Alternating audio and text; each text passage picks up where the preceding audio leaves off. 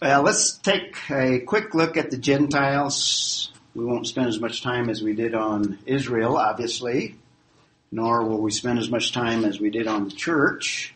But there are some things that we need to say to show that there is, in fact, a third program that God has, Gentiles. Now, keep in mind that when we translate both the Hebrew and the Greek word, the Hebrew word goyim, in our English Bible, sometimes it's translated nations, and sometimes it's translated Gentile. Same word. So you can translate it either way, and in some context, one fits better than the other, usually. So also with the corresponding Greek word ethne, or ethnos, that word also has the same translation in our English Bible. Sometimes nations, sometimes Gentiles. So we're talking about the same thing when we talk about Gentiles or we're talking about the nations. So we have a program with all the groups outside of the nation of Israel. In other words, all of the peoples outside of the nation of Israel. And that's what we want to talk about. The interesting thing, just coming off of what Mark said, the church brings the two together. But we'll get to that in a moment. Okay, first of all, just a reminder, eschatology is Jewish. The focus is what God is doing. So everything pertaining to Gentiles has to have some relationship, primarily the nation of Israel. Daniel gives us a preview of world history and particularly of the nations. He outlines the rest of world history from his time on to the end of world history.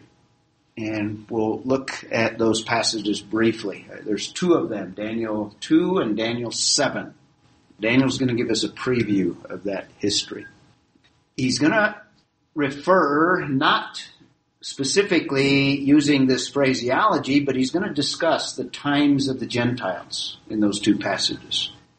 We get that phrase from Jesus himself, Luke 21, verse, 24, I think. The primary function of the times of the Gentiles, it's a discipline on the nation of Israel. That's the function of the nations during this period of time. And Israel is still under this discipline to this very day. So these things take centuries to unfold, but there's a place for the Gentiles. The church is not a part of the times of the Gentiles because we are a spiritual organism, but it is composed of Gentiles. Gentiles called out of their environment, you might say. The church does exist during the times. It exists during the times, but is not part of the times.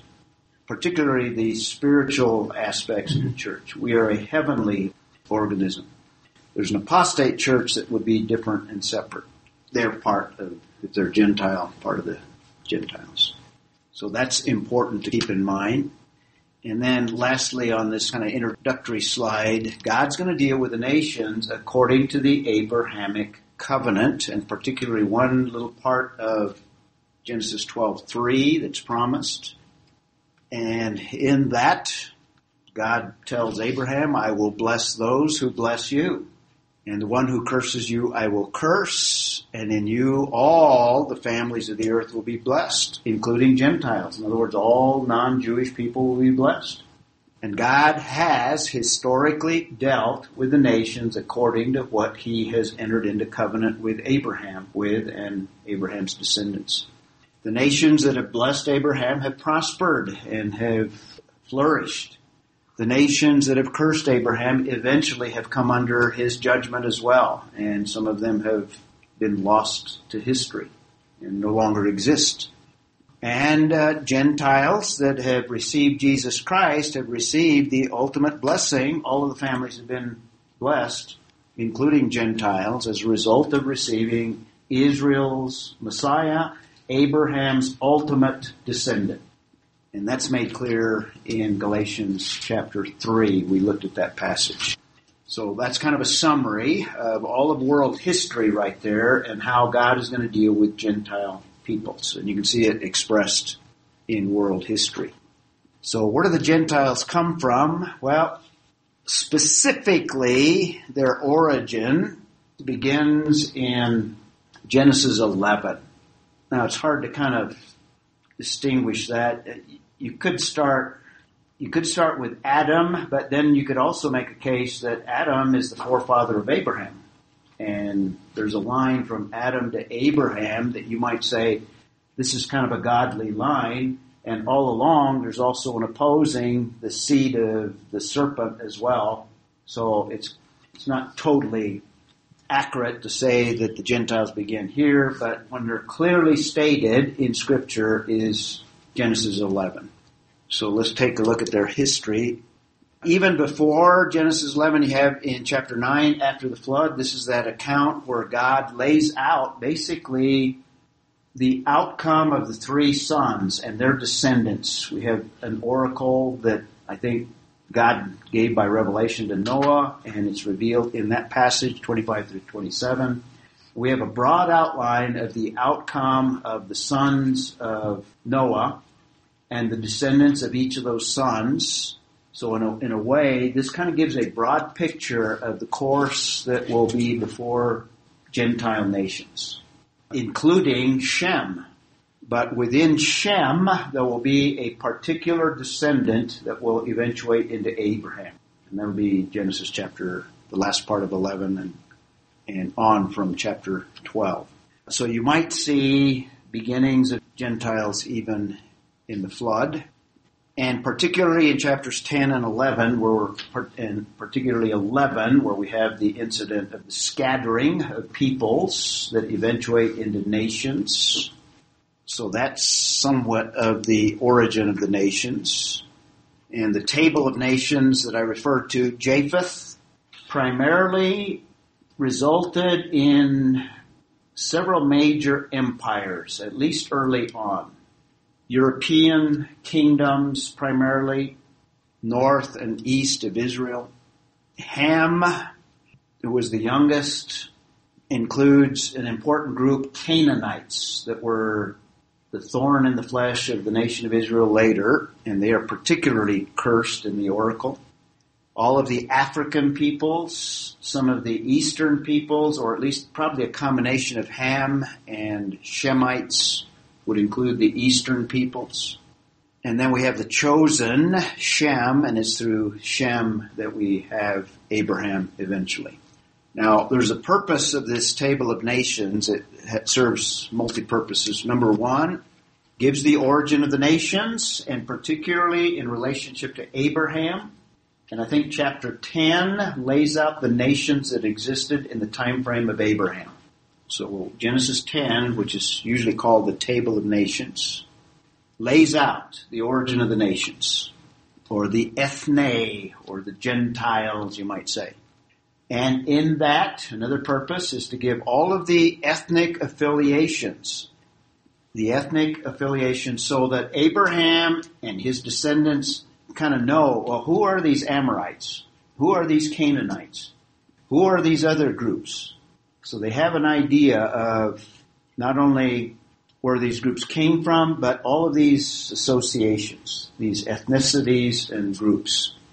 And thirdly, it gives us the origin of Israel. They need to know, where did we come from? And how do we relate to all these groups? What's our relationship? And they'll see immediately from Genesis 9 that God has already set aside Canaanites that they will have contact with, and they are a cursed people. But particularly where the Israelites come from, and they come from Shem, ultimately to Abraham. And then from Abraham, Isaac, and Jacob, and the 12 tribes. And we have that in the Table of the Nations, where they come from. And one point that Paul makes in Acts chapter 17, and I think it's also a purpose of the Table of Nations, to show that there's a unity in all of humanity. It's a big point that Paul makes. The unity of humanity. We all descend through Noah, descend from Adam. Because Noah's related to a line that goes all the way to Adam. And just real quickly, this is generally the geographical distribution of these peoples. These are the immediate descendants of Japheth, so more to the north, as I said, more European. It would also include the Russian area up in that area. Will probably come from Tubal and or Magog, or a combination. Turkey, Tyrus, Meshech. The Greeks are usually associated with Jabin. Madai is probably a combination Madai and Elamites that would make up the Eastern peoples, like Chinese, Japanese, etc. Now there's debate over that, and there's disagreement. Descendants of Ham, most prominent would be Canaan, but Put, that would be Libyans. Mishraim, very, very important. These are Egyptians. And then Cush, and probably all the African tribes probably come from either Cush or Put, or a combination of the two. And that leaves the Shemites, and Israel will have relationships with their descendants as well. Arpachshad is the forefather of Abraham. So Abraham comes through Arpachshad. These are the immediate sons of Shem. The Assyrians from Ashur, Arameans from Aram, and those probably further north, Lud, another one of the sons, not very prominent in Scripture. Elam, and as I said earlier, the Madai probably make up the eastern peoples. And like I said, there's debate there. So that's the distribution. And all I've added on that slide are the present-day boundaries there in yellow. So Arpachshad, ancient Iraq. When you come to the book of Revelation, you find a word, Babylon, and it traces, I think it draws the imagery from the beginning. And we could describe a system or an idea of Babylonianism that has its origin all the way back to Babel. So Babel is the prototype of what ends up in the book of Revelation as Babylonianism. And I would kind of define Babylonianism as a world system that is in rebellion and antagonistic to God. Babylonianism. Because that was the essence of what happened at Babel. Man collectively as an organization and as a totality united against the plan of God. God made it clear that they were to fill the earth, scatter, fill the earth, subdue, and rule over it. And they chose, no, let's stay in one place. And let's make a name for ourselves in total contradiction to what God had made clear to Noah and his family. So it begins in Babel. And like I said, the essence of it is a world system antagonistic to God. That world system, you could even see it in Genesis 11. It has cultural elements. It has political elements. It has religious elements. And obviously it would have economic elements. They build a tower, acquiring resources. A world system, that's the essence of it. Historically, you see that this world system persists throughout history. And there's a lot of manifestations of it.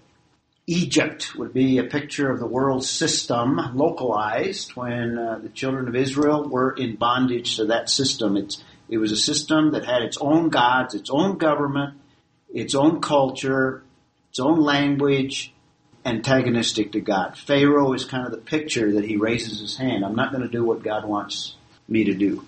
It's kind of a connection with Babel, too, because God said leave, and they said, no, we're going to stay. Yep. God told the Israelites leave, and then on the way they said, no, we want to go back. We want to go back. Yeah, the world always pulls us back. The world always pulls us back. And then the epitome of it is Babylon. That's kind of the high point of the world system, where we have a one world system antagonistic to God and God's people, and actually attempts to annihilate God's people, wipe them out. So we have a history that persists. That history will persist all the way to the end of the age. It is manifested in these empires that we'll talk about, the world system. The calling of Abraham was God creating his own counterculture. In other words, counter to the world system. He's going to work through one man, call him out, and he's going to create his own nation. out of the nations. So Abraham is God basically rejecting the world system. And he's going to work through one man to accomplish his initial purposes that eventuate into a people that will eventuate into a kingdom. And in that kingdom, he will rule the world. And we see that in Daniel.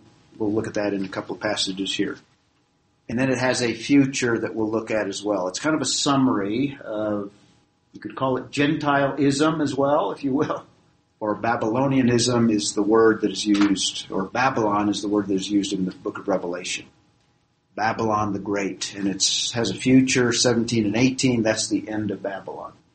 Okay, I'm laying out the history of the Gentiles.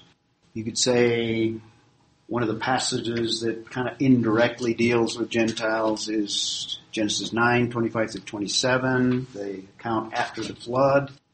Now this would involve the three sons of Noah, but very clearly they're mentioned in Genesis 11, and actually 10 and 11.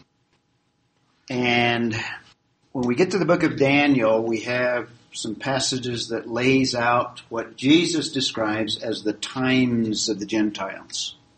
And you might turn to Daniel chapter 2.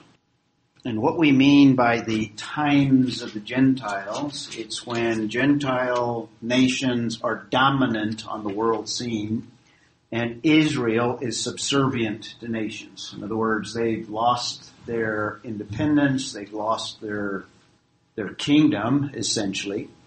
And in fact, they're under God's discipline. So the Daniel 2, let's skip to verse 25. Let's start with you again, Eric. Start reading in 25 and we'll go from there. Then Arioch hurriedly brought Daniel into the king's presence and spoke to him as follows. I have found a man among the exiles from Judah who can make the interpretation known to the king. The context, the king has this vision of this image of a personage, you might say, and he's gone through all of the wise men in Babylon trying to figure out, what does this thing mean? What is this vision? None of them are able. He pronounces judgment upon them, is going to kill them all, and this would include the wise men amongst the Israelites as well. So we have this individual. Arioch says, hey, there's somebody out there that can do this, or at least he's done this kind of thing before. He's done interpretation. Mark 26. The king said to Daniel, whose name was Belshazzar, are you able to make known to me the dream which I have seen and its interpretation? Okay, so there's the confrontation between the king and Daniel. 27, Jim? Daniel answered before the king and said, as for the mystery about which the king has inquired, neither wise men, conjurers, magicians, nor diviners are able to declare it to the king. Keep reading. However, there is a God in heaven who reveals mysteries, and he has made known to King Nebuchadnezzar what will take place in the latter days. This was your dream and the vision in your mind while on your bed. An interesting thing here is a pagan, unbelieving, Gentile king that God gives a revelation to.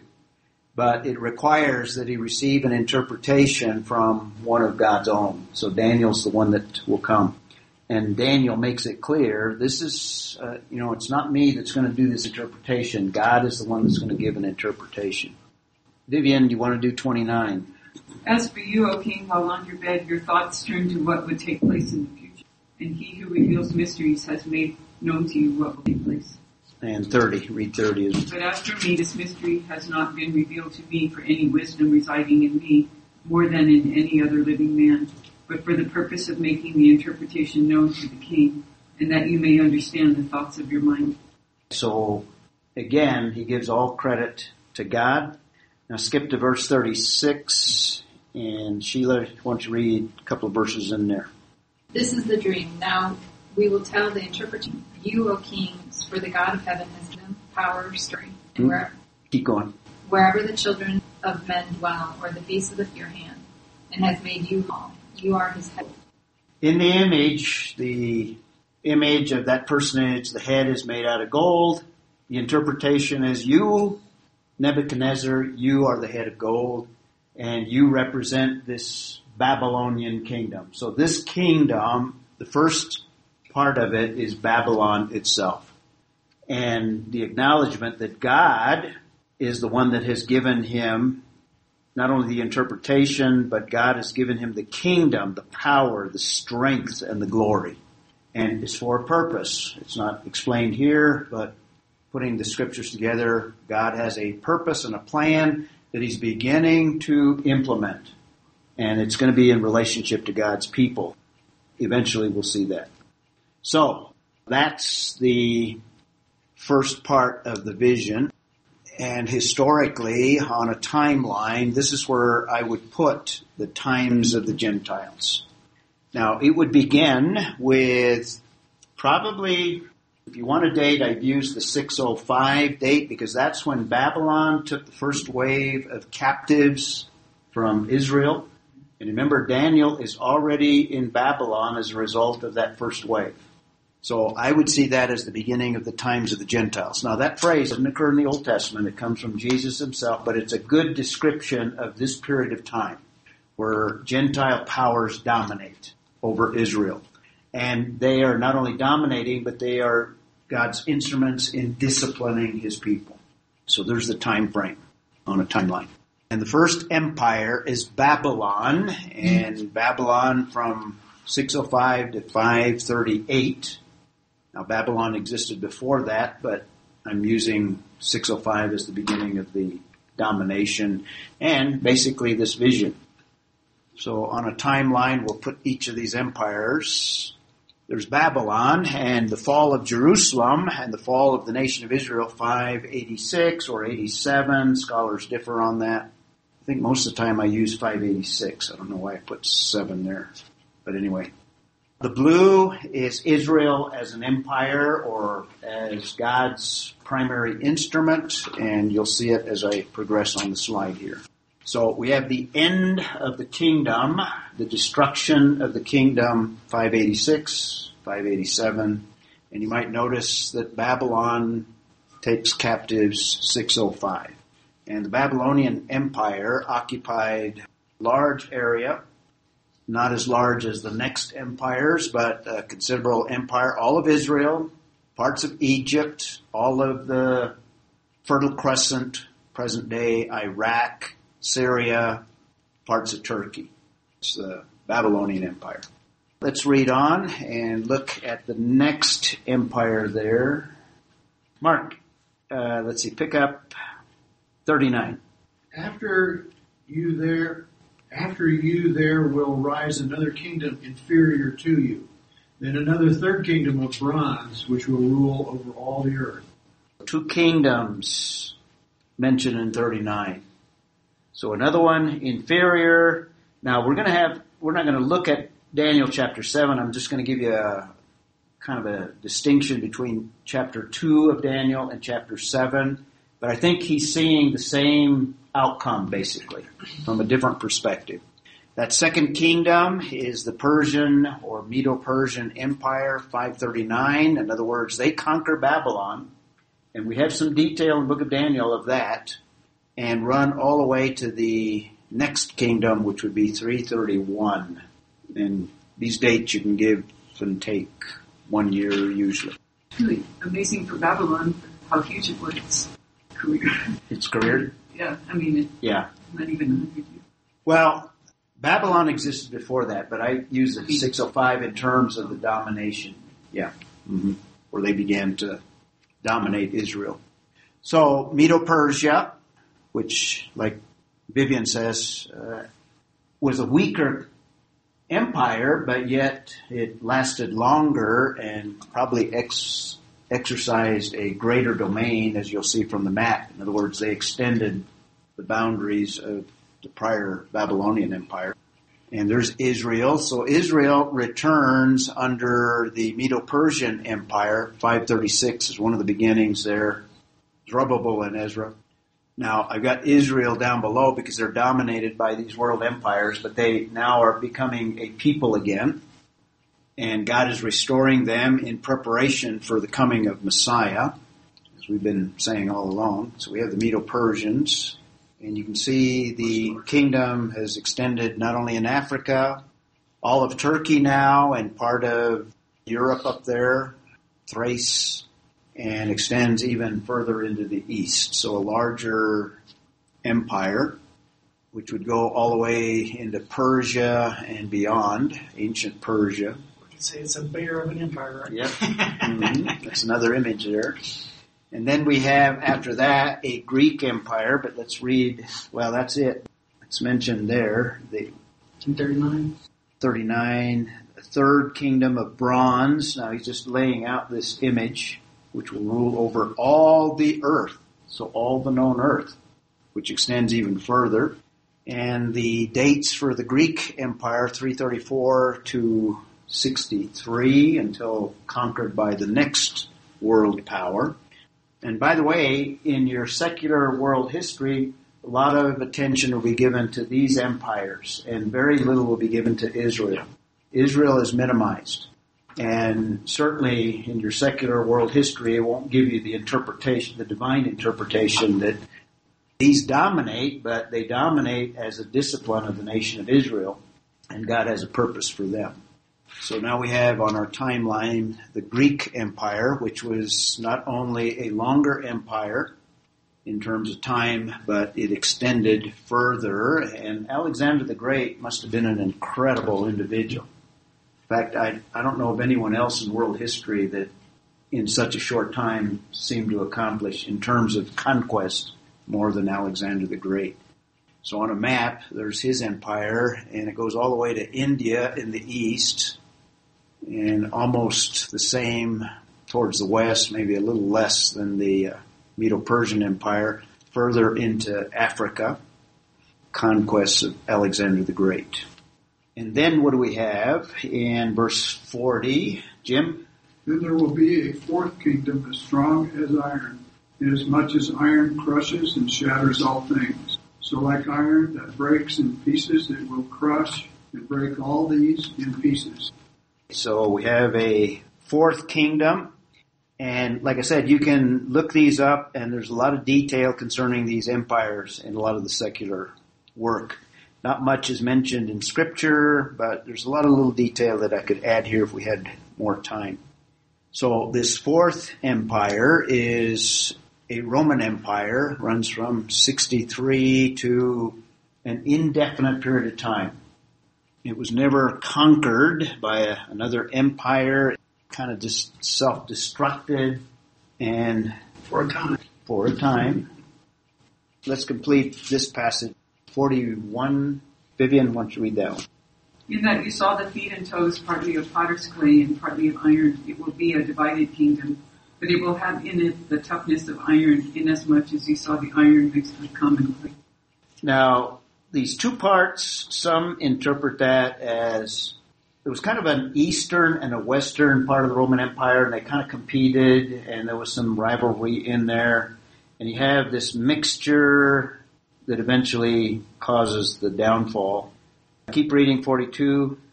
As the toes of the feet were partly of iron and partly of pottery, so some of the kingdom will be strong and part of it will be brittle. Okay, there's that dividedness that I told you about. Sheila, read the rest through 45. Where did we end? 43 through 45. Oh, as you saw iron mixed with ceramic mingle with the seed of men another, just as iron does not. And in the days of these kings, the God of heaven will set up a kingdom, and the kingdom shall not be left. It shall break in pieces and consume all the, and it shall stand forever. Inasmuch as you saw that the stone was cut out of them without hand, broke in pieces, the iron, the bronze, the silver, and the great God has made known will come to pass after this. The dream is certain and it's sure. Okay, so now he introduces another kingdom. Now, in this context, it's not clear, but when you put all of it together, there's never been a kingdom where God has accomplished what it says here. So it's probably, in fact, very most likely the millennial kingdom. A future kingdom that God will establish, and this kingdom will endure forever. In other words, it will never have a rival, it will never be conquered. It is a kingdom. Now in chapter 7, we won't read the whole thing, but we have the same layout And this one is a vision that is given to Daniel. The other one is given to Nebuchadnezzar, and Daniel interprets it. And the major difference between these two visions is the one that is given to Nebuchadnezzar is pictured as glorious kingdoms from man's perspective. This is the way that man would evaluate it. In other words, one is of gold. In other words, very precious, very elevated.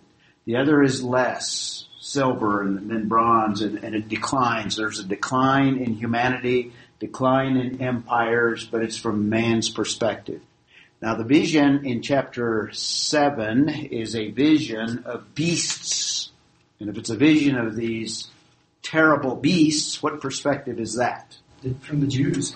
It's a perspective it's actually God's perspective, and it's also from the perspective of the Jewish nation under these terrible domination. Yeah, very good. So 2 different pictures, but same empires.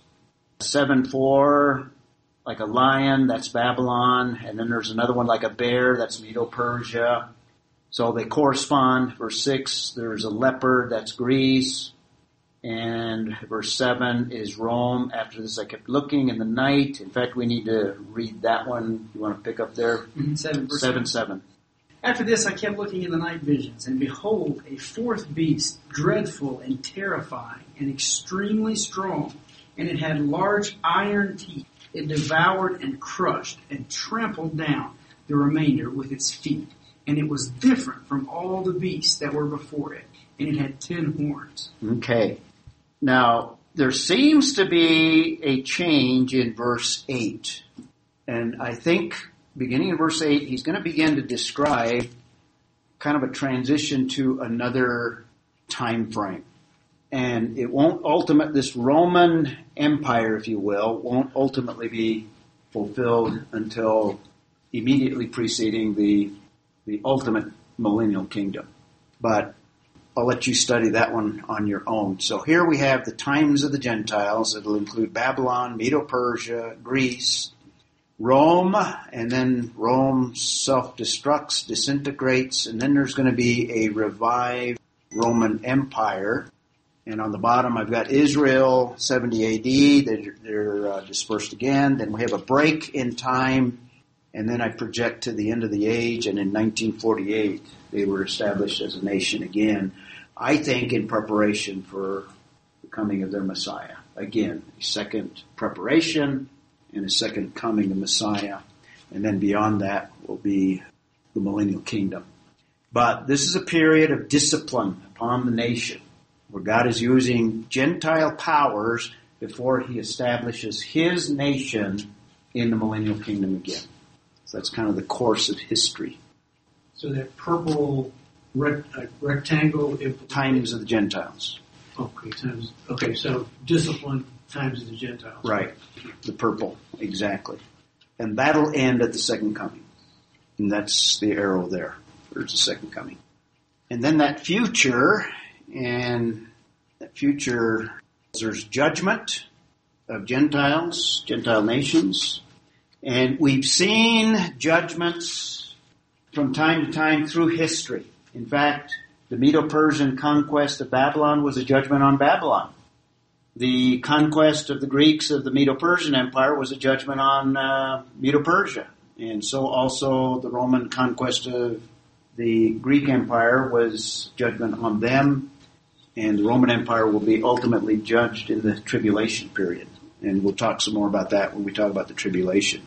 So we have in scriptures, particularly the prophets, for example, we have predictions of Babylon's destruction. Now, some of these will not ultimately be fulfilled until the very end, so some of them have like a double fulfillment. So Isaiah 13 speaks of Babylon and Babylon being judged. Part of it in time and part of it even future from our time. And then obviously Jeremiah 50 and 51, judgment on Babylon. And the Jeremiah passage won't be fulfilled until final judgment. Or not final, but end of tribulation judgment. Moab specifically, Isaiah 15, Jeremiah 48 as well. Same, you could say the same for them. Same for Egypt. Same for Philistia, different passages. Egypt, Isaiah 19, Jeremiah 46, Philistia or Philistines, Isaiah 23, Jeremiah 47, the Ammonites, Jeremiah 49, and there's other passages and other nations specifically that this gives you kind of representative. And in every case, each of these is judged temporally, and some of it in the Old Testament, but it foreshadows a future and final judgment during the tribulation period at the second coming. When was the Esther part of the book? In the book of Esther, what was its relation to any of those judgments? Well, it would be, in Israel. there would be a partial judgment there of the, Is it in Babylon? no, that was Persia. Yeah, ancient Persia, which I don't have on this slide. But like I said, there's others on there. And if you read any of the prophets, some of them have a longer list, some of them a shorter list. Some of them, like Nahum, kind of focuses in on one nation. So also Habakkuk focuses in more on the Babylonian judgments.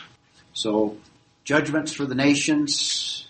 And then the ultimate is in the future events of Gentiles. We have a Gentile prince that will enter into covenant with Israel. We'll talk some more about that. And we've already mentioned that when we talked about Jewish eschatology. They will, in the tribulation, this is what starts the clock for Israel's 70th week. It's with a Gentile prince who is dominating the world at the time, or will eventually. And we have the rise of that prince. We call him Antichrist. This will take place during the 7 years. We'll come back to these. We'll see these when we talk about tribulation. I just want to kind of outline them here in relationship to Gentiles. We'll have tribulation judgments. We'll talk some more about that. We'll have the abomination of desolation. We've mentioned it in relationship to Israel. We'll revisit all of these. We'll have a rebellion of the Gentile nations during this 7-year period. We'll have the destruction of the armies of these nations towards the end of that 7-year period. All of this is during this 7-year tribulation, which we'll talk about next.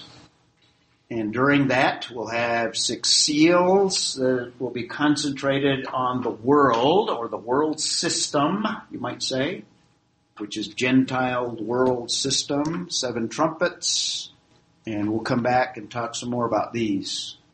7 bowl judgments, and I'll give you there's at least a couple of ways of putting them together, and I'll give you the 2 ways. I'm inclined to see them as kind of parallel with one another rather than sequentially, but I'll lay that out for you later on when we talk about tribulation.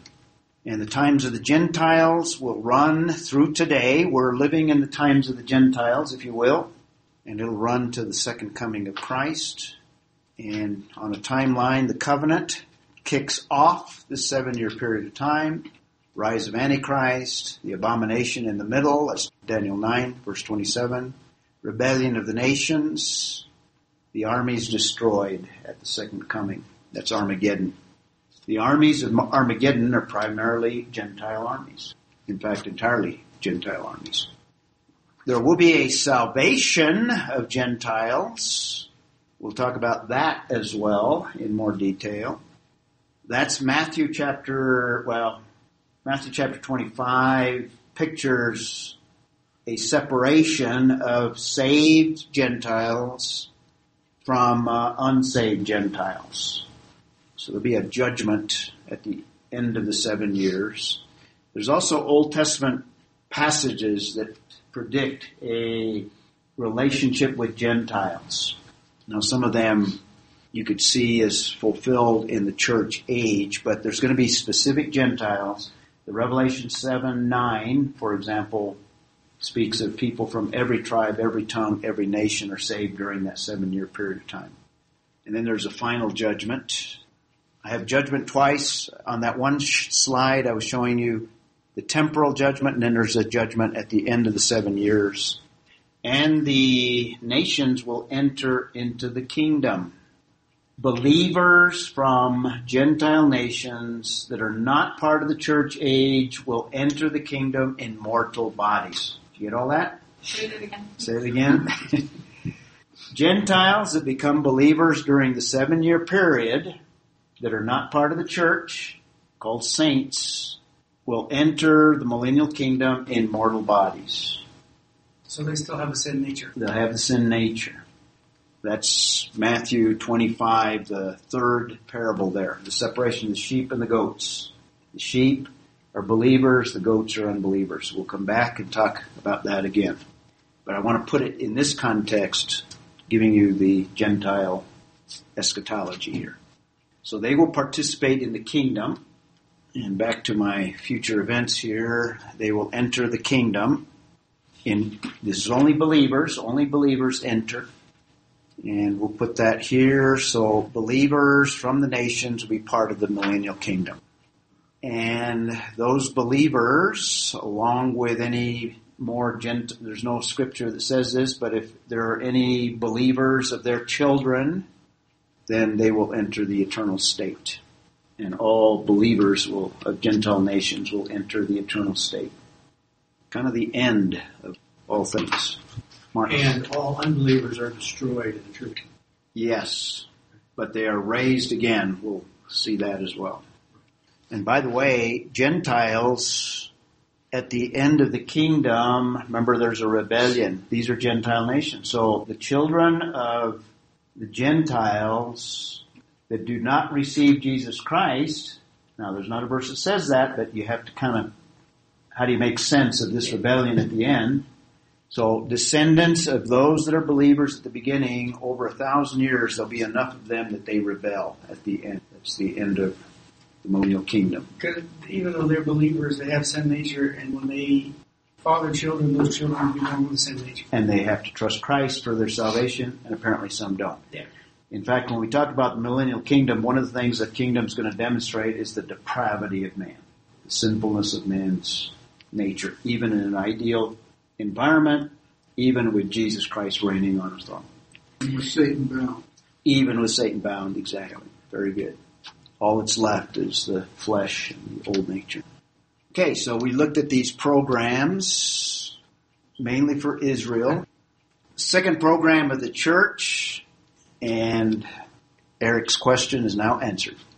So the Gentiles, and you can start that even around the flood or before, even go all the way to Cain.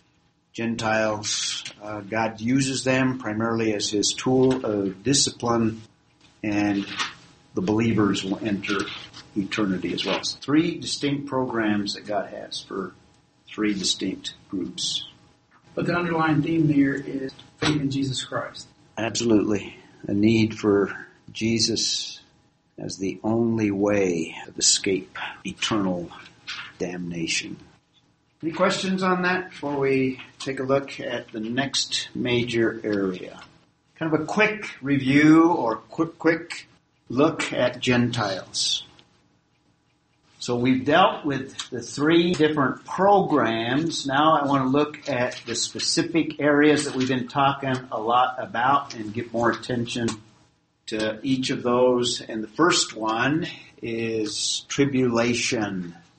Period of time described as tribulation. Let me give you an introduction to it, and then we'll go over as much of it as we'll have time for.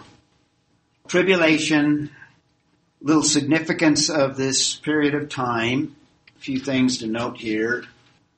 One of the things you'll notice is that this is an extreme time in world history. And what I want to emphasize, there's nothing like it.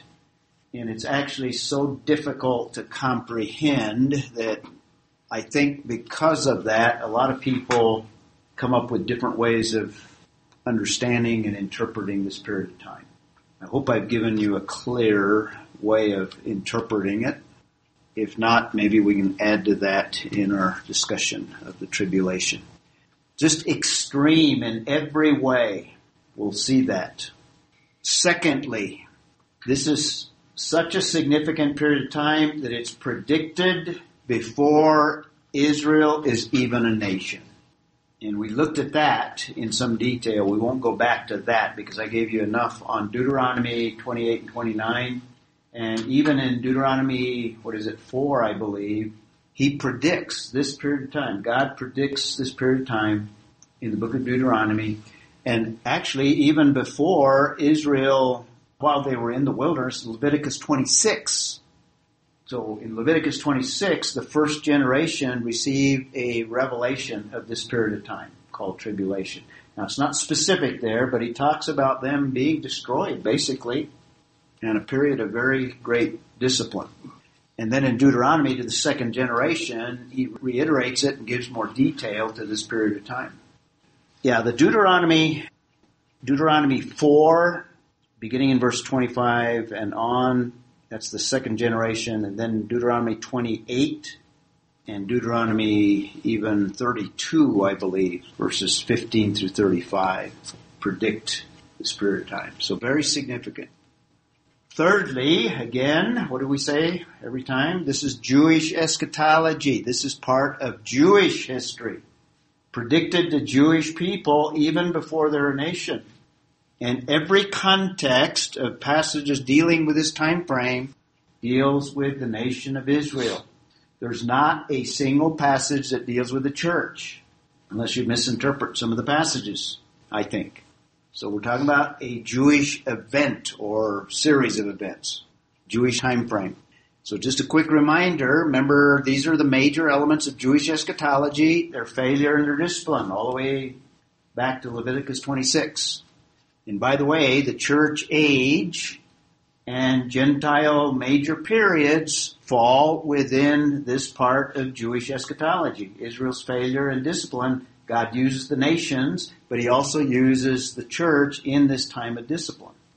The next major area or time frame is this tribulation. This is Jewish eschatology. The church is removed. We are pre-tribulational in terms of rapture. And there's going to be a restoration during that period of time. You have this already. I mean, we've gone over this, 5 times now or something? Leading up to the coming, number 4, of Messiah, Jewish eschatology. And that includes even first century, first coming. And the Messiah will establish a kingdom. And as we just looked at the Gentiles, Messiah will destroy all of that last kingdom, that revived Roman kingdom or empire. That's Jewish eschatology in a thumbnail sketch here.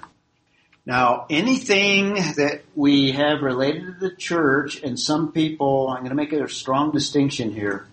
There are not many passages being fulfilled today. Instead, during the church age, there may be just preparation for fulfillment. So I don't see anything in Matthew 24 as being fulfilled today. Now, I mention that because there are some from our futurist perspective that see wars and rumors of wars. They even say an increase in earthquakes, which is questionable. In fact, there seems to be a decrease if you look closely at the science there. But they will point to some of those things as fulfillments, and they'll use the word fulfillments. And I would say be very careful with that. That's more of a historicist approach than a futurist. So I see everything in the Olivet Discourse as Jewish and pertaining to a future period of time, beginning in verse 3, Olivet Discourse, Matthew 24. So also, when I give you an overview of the book of Revelation, the bulk of the book of Revelation deals with a future period after the church, from chapter 4 to chapter 18. That's all Jewish eschatology. Book of Revelation, predominantly Jewish eschatology. Rapture is not mentioned in the Olivet Discourse. The rapture is not mentioned in the book of Revelation. It's Jewish. And we have everything else. We have restoration, Messiah, kingdom in the Olivet Discourse. And we have that also in the book of Revelation. I'll give you an overview. Anything that we see in our time frame may simply be preparation for fulfillment, not fulfillment. Clear? Okay. Last thing in our significance here, number 4. There's an abundance of scriptures dealing with this period of time, going all the way back to Leviticus 26. There are more passages that pertain to this period of time than any other major area of eschatology. So it's important. And we'll see, hopefully, why when we get into the details of it. Ray, Yes. this might be out there, but That's right. I think this is probably with historicist perspective, but you see and hear a lot about The what? the red moon rising. Oh, yeah. Is that kind of that historicist view of it happening? Yeah, that would be an extension of that kind of... Like, is it Joel Rosenberg? Mhm. That whole... Yeah. Yeah, and they have to spiritualize a lot of the passages to make their, quote, fulfillments work. Even though they're... Yeah, I'm talking within our camp. Yeah. I would put Hal Lindsey, who I have lots of respect for, and I think his late great Planet Earth kind of turned the church around and started the church to begin to look at Bible prophecy again. But if you read the late great Planet Earth now, it's out of date because the fulfillments that he saw, 35, 20 years ago or whatever, I can't remember the publishing date. We've gone long past that, and that's the problem. So, I would agree with that and bring out the dangers of the historicist viewpoint and seeing fulfillment in the church age. Mark? Sure. What were you highlighting there? Red what?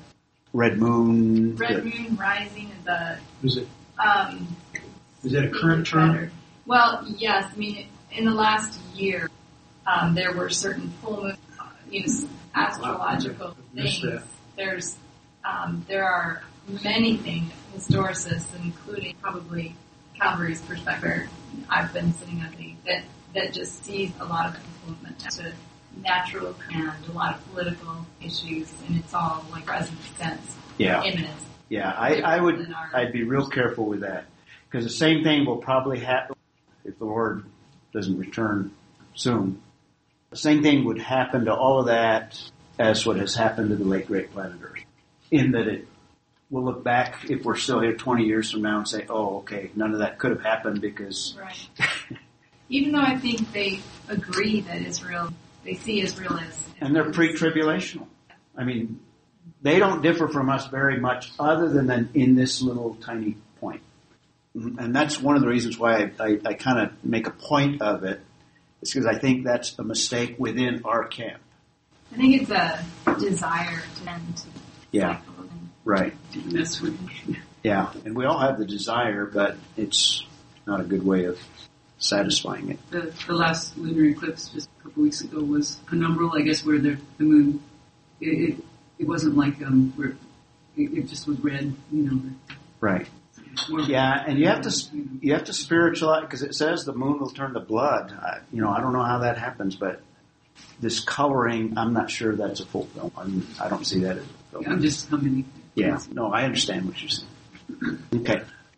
I think it's really helpful to our hope, I'm going to put, to think about eschatology in terms of Israel, and it just kind of keep our attention on what's happening there. In Israel. Yeah, I think think about what it would do to our hope if Iran blew Israel off the face of the planet.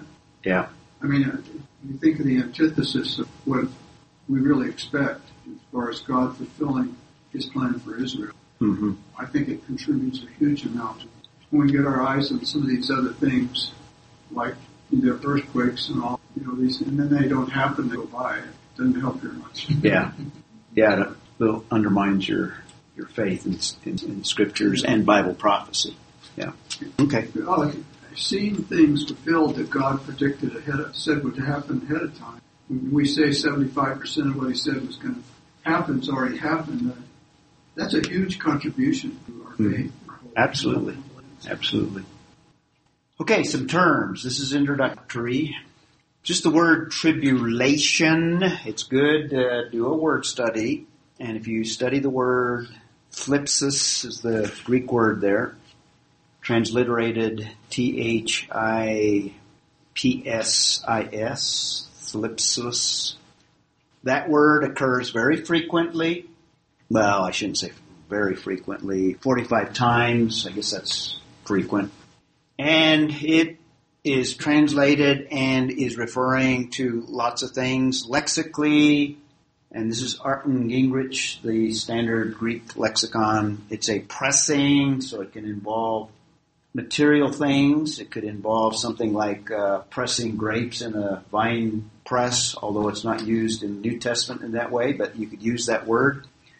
Applying pressure to something, and sometimes it refers in the New Testament to oppression or even affliction, and it's even translated affliction in some places. And in some cases it's translated as tribulation in a more general sense. And that's the Greek word. And if you look at the usages in reference to just suffering in general, and let me just read these and we won't take the time to look them up.